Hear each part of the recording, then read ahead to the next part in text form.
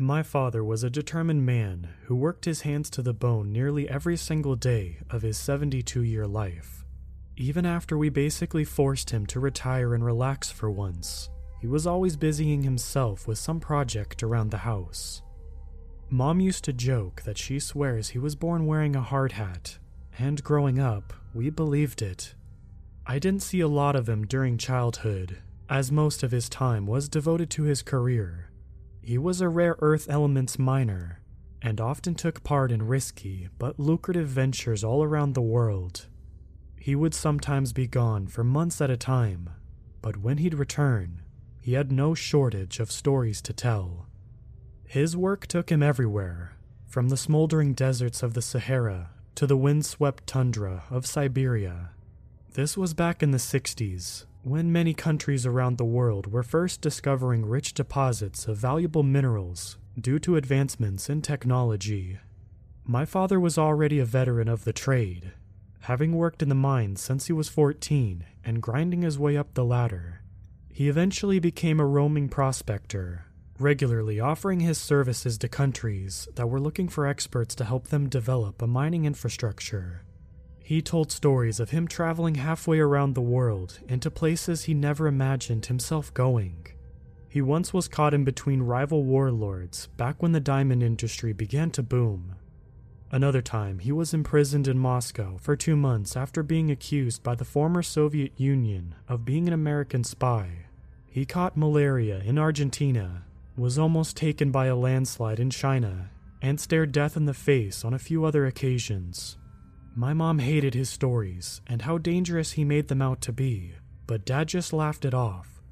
It's hard to know how many of those incidents were flavored by a bit of hyperbole, as my father clearly had a passion for storytelling. Regardless, the man undoubtedly led quite a colorful life, but there's one story he told me which I know he didn't exaggerate on. The story of why he decided to leave the mining industry forever. "Did I ever tell you the real reason I quit?" He asked me that one day as he and I sipped on some drinks in his back porch. My kids were out playing in the backyard, with the two of us serving as impromptu babysitters, while my wife and mother were out on a shopping date. I took a swig of my drink and thought for a moment. "Wasn't it because you tried fighting a camel or something?" I asked, referencing another one of his infamous stories where my father got mule-kicked in the gut by a rather unhappy camel in Western Asia. Dad broke into a raspy laugh and shook his head as the smoke from his cig wafted in the air. "Hey, that camel started it. And boy was it mad that day. I would have taken it down, but I don't believe in hurting animals like that." He laughed again, taking another drag off his smoldering cig. "No, this was a very different situation, in a very different place." I asked him where this mysterious story he was referencing had happened, but he shook his head. "Can't tell you that." His expression had suddenly gone stoic, and it made me curious. "Why? Camel jumble your memory?" I joked.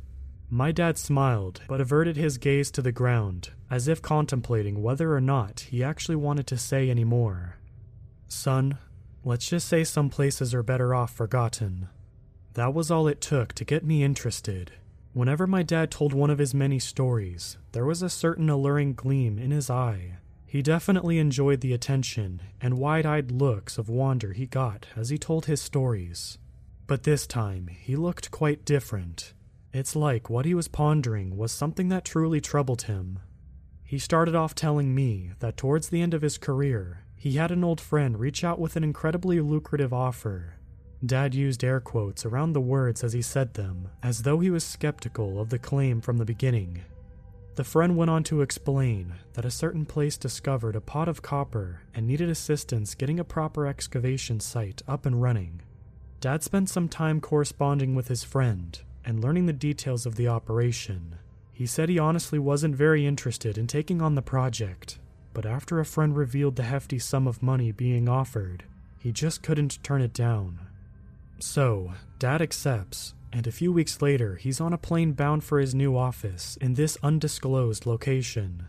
He said the journey to get there alone took him over 24 hours to reach the spot, So, wherever it was, it had to be outside of North America.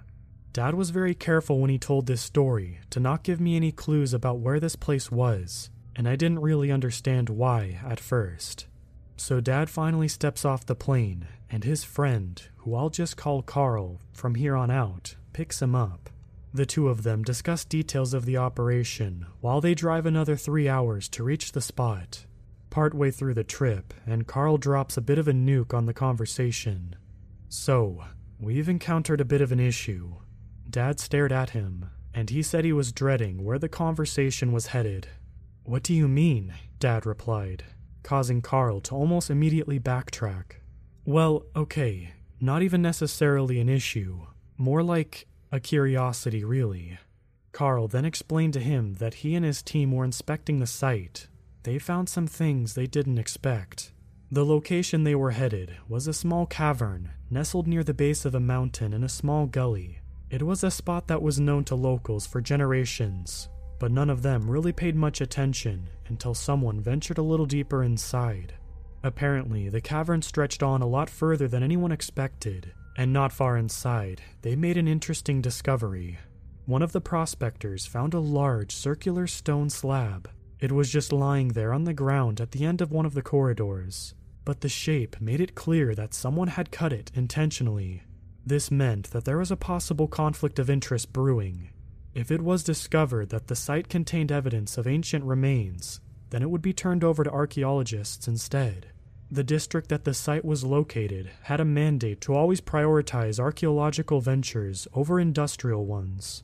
If evidence of human presence was proven conclusive, then my father and the team would have no choice but to abandon it and lose out on their payday.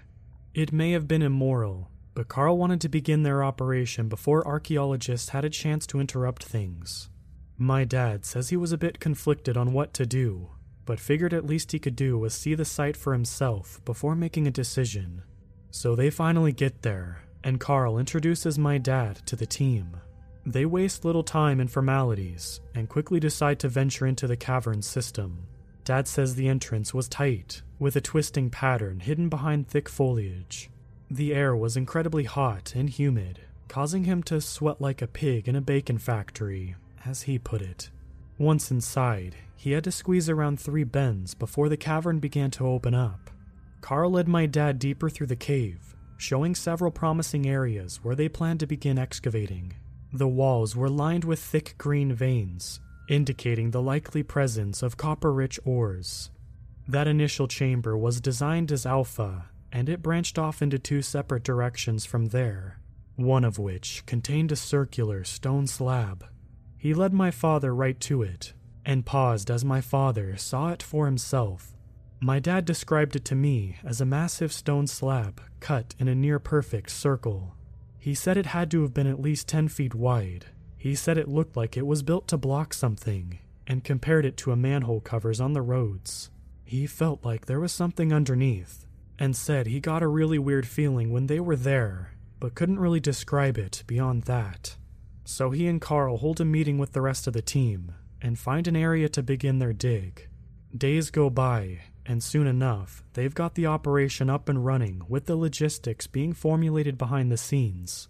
The team begins mining, leaving the room with the slab alone and focusing on the other portions of the cavern. In just a few weeks, they had a full-fledged operation running 24 hours a day. Part of the team focused on expanding the second path from the Alpha chamber, while the others were dedicated to extracting exposed veins. Initial returns were very promising, and they knew they were onto something. So the process continued, growing larger and more refined each passing day. By all accounts, things were going according to plan, but of course, I wouldn't be here writing this story if it stayed that way. It's almost like things were going too well for their own good. My dad laughed as he said that, and doused his cig on his boot. He then sighed, and his face took on a graven expression. Dad was always making jokes, and to see him suddenly so stoic sent a small shiver down my spine. I still don't know how to explain what happened down there. Dad went on to explain that he was in the mine working one day, helping a few other men who were working on expanding the tunnels. They were hacking away with pickaxes and stopped for a breather after a few minutes of work. One of the men made a joke and made my dad laugh, but was suddenly shushed by the other. The man who silenced him held up his hands to his lips. His eyes traced around the room. Dad says he was about to ask the man what was wrong when he heard it for himself. He said he heard a dull, droning noise echoing throughout the corridor. Dad said it sounded almost like someone humming a tune. It was early in the morning at the time, and my dad and the two men were supposed to be the only ones in the mine at the time. The humming continued for about a minute before just fading away. My dad left the tunnel and checked the rest of the cavern, but found no one else inside. He didn't really know how to explain it, but he said he didn't honestly pay it much mind. He said he didn't even know if that event is even relevant, but he mentioned it nonetheless as something odd. A few days go by, and things once again are operating as normal. Dad was outside having a meeting with Carl and the shift leaders, when suddenly, frantic screams emerged from the cavern. The group turned and waited for a few seconds as a man appeared from inside the cavern. His eyes were frantic and hands trembling. Dad says there was an absolute terror in his eyes, like he had never seen before. The man was yelling and rambling away as he dashed away from the cavern. One of the shift leaders asked him to slow down, but the man refused. Dad says the guy literally ran to the camp, grabbed his lunch, and took off into the surrounding jungles, still muttering and whimpering. That man never came back, and no one could figure out what exactly happened to him. He was alone in a semi-isolated section of the mine at the time. Workers that were inside at the time said he had heard him scream and run out. They searched the area he was working, but found nothing out of the ordinary. One of the other workers later translated what the man was screaming when he ran out. Apparently, he said something to the effect of, "This place is evil. We should not have come." The crew was on edge after that, but Carl and the other foreman managed to calm down the crew. My dad says he didn't really say anything, but wished he did. He said he wished he would have listened to that man and had gotten everyone out of there while he had the chance. Dad sighed and sat back after he said that, as clearly the memories weighing heavy on his mind. I haven't seen him look so crestfallen since his brother, my uncle, passed away. He said the crew just went back to work, but before that day was even out, one of the other workers made a curious discovery. Remember that massive circular stone slab laying in the tunnel off the Alpha chamber?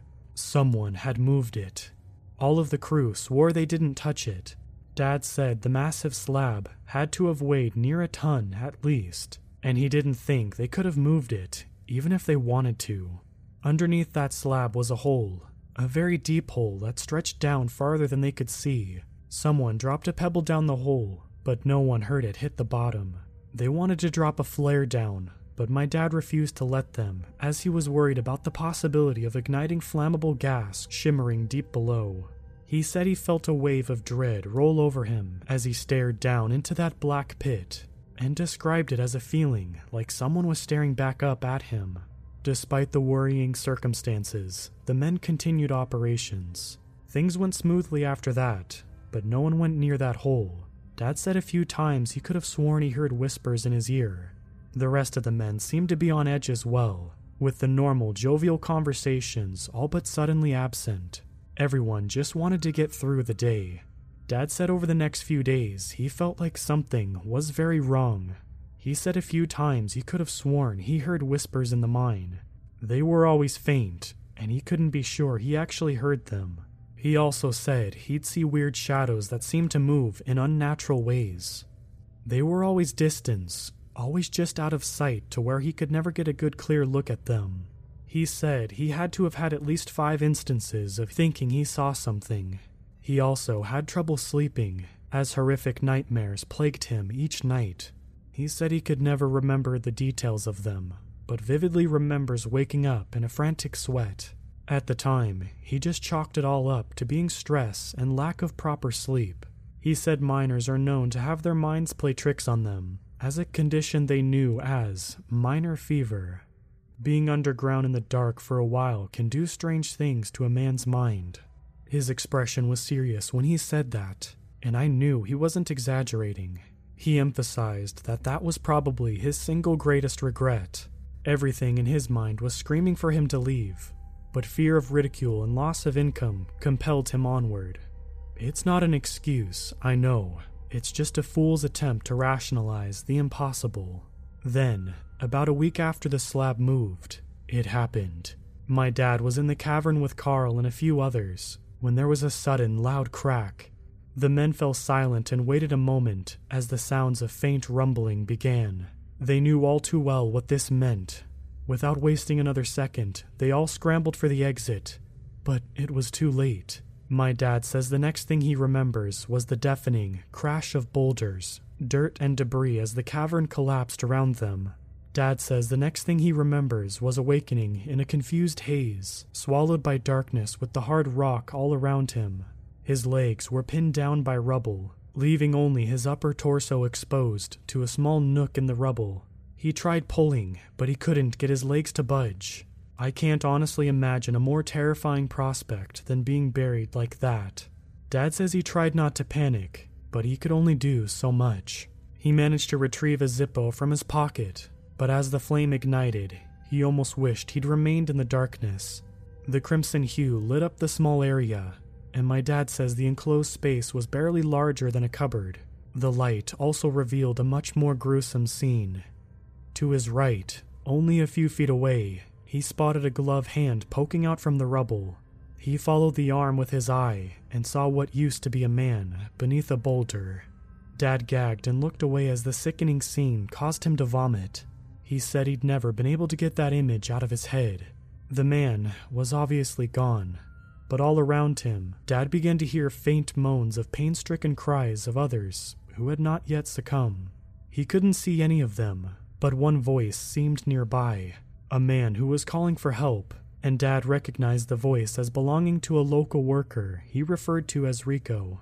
Dad called back and Rico responded, "Mr. Johnson? My father. Is that you?" "Yeah, it's me, Rico. Are you okay?" Dad replied. "Not really, Mr. Johnson. My arm is stuck. I think it's broken. It hurts real bad. I can't feel my legs either." Dad knew that was a bad sign and tried his best to keep Rico and himself calm. "How much room do you have in there? Can you see a way out?" Dad asked. "No, sir. It's all dark. I can't see anything. I can move my left arm around, so I have a bit of space, but I'm pinned down." Dad cursed under his breath and tried to reassure the man to remain calm. He knew things weren't looking good for either of them, but he couldn't reach the man, let alone free himself. Rico and my father continued talking for hours, and after some time, Dad said he heard the sounds of hacking in the distance as a rescue team began to try to liberate the trapped miners. Rico told my dad about his family, his wife, and 2 sons. Rico feared he was never going to see them again. My dad tried to keep his spirits up, but admitted to me that he shared the same fears. The 2 of them could do nothing but wait and pray that the rescue team would arrive before the Reaper did. Guillermo was right. Rico said words suddenly, referring to the same miner that my dad previously mentioned, who had seemingly went crazy and fled the site a few days earlier. "What do you mean?" my dad asked. Rico panted hard and replied, "This place is evil." Dad didn't know how to respond to that. Obviously, the cave-in was a cruel act by Mother Nature, or perhaps one triggered by human error, but Rico seemed to think it was more than that. "We shouldn't have come here, Mr. Johnson. We woke it up." Dad then thought the man started suffering from delusions brought on by his injuries, but Rico was adamant. "I heard the voices. I saw it. It warned me to go. I should have listened." Dad thought the man was losing his sanity and continued to try to reassure him. It didn't seem to do much, and not long after, Rico stopped responding at all. Dad said he could hear him whispering desperate prayers and weeping quietly. He didn't know at the time how long they had been down there, but the situation began to wear heavily on my father as well. His stomach growled from hunger, his lips were dry and head hurting from dehydration. His legs had since gone numb, and the situation seemed helpless. He began to wonder whether he'd ever see the light of day again.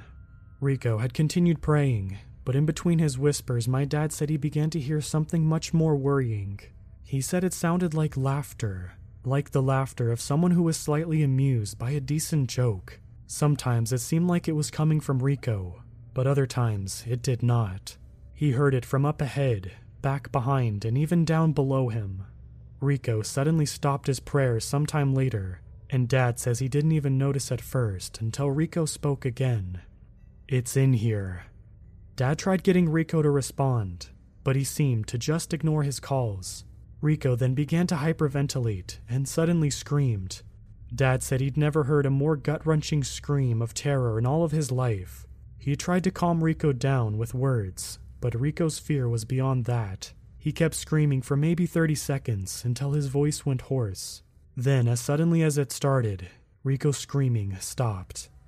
Dad doesn't think Rico stopped screaming of his own volition, though. Dad was on the brink of complete panic at this point, and says he could barely contain his own mind. He tried to remain calm and listen, but he couldn't hear anything else. Things had suddenly gone eerily silent, and Rico never spoke another word. Sometime later, Dad heard something else. He said there was rustling behind him, like the pitter-patter of someone carelessly kicking dirt. He called out, but no one answered. He felt like someone was there, but couldn't see them. He heard the sounds of pebbles skittering about and rocks creaking, but no more voices. Dad heard the rescuers continuing to hack away in the distance, and at a certain point he said the sounds became almost melodic and led him to sleep. In reality, it was probably his weakened state causing him to lose consciousness. He said the nightmares returned to him, and when he finally woke up, all he saw was searing light. He thought he was dead and had entered the gates of heaven until his vision refocused around him. Slowly, the blurred images of the screens and rhythmic beeping of monitors became clearer. Several figures rushed in as he stirred, urging him to be still. The figures then appeared to physically restrain him, causing my dad to panic and thrash out. He only stopped once he recognized the voice of Carl. Rob, it's me, Carl. Easy, you're okay." Dad ceased his struggle as the face of his old colleague emerged. He took a deep breath and tried to remember what had happened. Carl then told him everything about the cave-in and the ensuing rescue attempts to free the men. Dad had been trapped underground for almost 6 days. He was starving, dehydrated, malnourished, and had 2 broken legs when they finally dragged him out of that hellhole. But he was one of the lucky ones. Carl told my dad he'd been unconscious for 2 days, and doctors were not sure if he'd ever wake up again. My dad's memory of all of this was fuzzy, and he clung to the hope that what he saw were just fragments of some fever dream. But Carl seemed to confirm the contrary. He then explained that the rescue team had pretty much cleared the whole cave-in by that point, but my dad was the last one they found. "How many were taken?" my dad asked. Carl sighed and sat in the chair beside the bed as he shooed the nurses out of the room. 7 unaccounted for. That response confused my dad. "What do you mean, unaccounted for?" There was someone right beside me, and I heard Rico. Dad trailed off, and Carl just shook his head. "Not when we found you." "What? Rob? They didn't find any bodies?" Dad didn't know how to respond to that, and it seemed Carl didn't either. "It doesn't make any sense. The rescue team has cleared all of the debris out by now, but there's no remains. There's no trace of any of them." Silence then fell between them both, as both seemed at a loss for how that could be true. Maybe they found another way out. Maybe they're still down there, my dad argued. But Carl didn't seem convinced of that logic. My dad said that truth be told, he wasn't either, but he refused to give up on them. Carl cleared his throat. "Rob, they've searched the entire system. There's nothing." Carl lowered his head, and my dad was still reeling. "How is that possible?" Dad asked. Carl just shook his head. "I don't know, but you remember that big slab, right?" "Yeah?" Carl crossed his arms and scoffed, as if what he was about to say seemed unbelievable. "Well, it's back on top of the hole now, just like it was when we found it." Dad just looked at Carl, telling me he was at a complete loss for words. Carl scoffed again. "Yeah, I don't understand either. Maybe the cave-in moved it, although I don't see how that would happen. Or maybe something else did." Dad said shivers shot down his spine when Carl said that. He remembered Rico's words, but said when he heard them, he thought they were just ramblings of the fatally wounded, starving man. He was forced to confront the thoughts again in that moment. But even as he was retelling his tragic story to me, some 19 years after it happened, he still didn't know what to think. Carl then sighed and stood from the chair. He gave my father a look and put his hands in his pockets. We may never know what really happened down there, but I think enough damage has been done. I'm shutting down the project. It's the only thing to do. Get some rest and give me a call when you're ready to go home so I can get you a flight. Carl began to walk away, but my father posed him one final question. Did they find out what caused the collapse? Carl looked back at him and sighed once more. Nothing conclusive yet. Seismic readings in the nearby town came back normal. We could have struck a root of the system, but I doubt it. Carl then lowered his head. I think there are just some places that are better off left alone. Carl then left, and my dad was alone with his thoughts once more. He signed himself out of the hospital later that day, and 24 hours later he was on a plane back home. I remember this time well. I was maybe 16 when my dad came back home in a wheelchair. My mom was furious and distraught at the sight of her temporarily crippled husband. We were all concerned for our father, but he calmed our worries. He told us he was in a car accident and apologized for worrying everyone, but he would make a full recovery. He did, just after a few months of physical therapy, but clearly the mental wounds never really healed. I'm sorry I lied to you, son, but I just didn't want to worry you. I didn't even know how to explain it all. Your mother probably would have broken my arms too if she knew what really happened. He laughed as he said it, but I did not. I was still trying to absorb the crazy story he had just told me. You really went through all of that, didn't you? I asked, demanding confirmation one way or another. He was well known for his wild stories after all, and part of me expected him to admit he was pulling my leg. He just sighed and looked me dead in the eye. It's the truth, son, and it's the reason why I left the industry forever. The way I see it, God gave me a second chance that day and showed me that there are things in this world that we're not meant to find. Dark things that we have no power over. I talked with him for a while after that, after asking more questions about the story, which I've pretty much described already. I tried to get him to reveal where this story took place, but he refused. Throughout every word he spoke, he maintained that the story was the truth. I eventually asked him permission to share the story with others, and he agreed. And so here I am, sharing the story for all who read it. My father would be pleased to know that another one of his tales has entertained people even so long after he's gone. I wish everyone could have known him like I did, and seen the desperate fervor in his eyes as he told me this story. Regardless of whether you believe this story or were just entertained by some words on a screen for a couple minutes, I think we all can agree that some things are just better off left buried. There are things that we as a species are just not prepared to encounter. And God help us all if anyone ever digs them up again.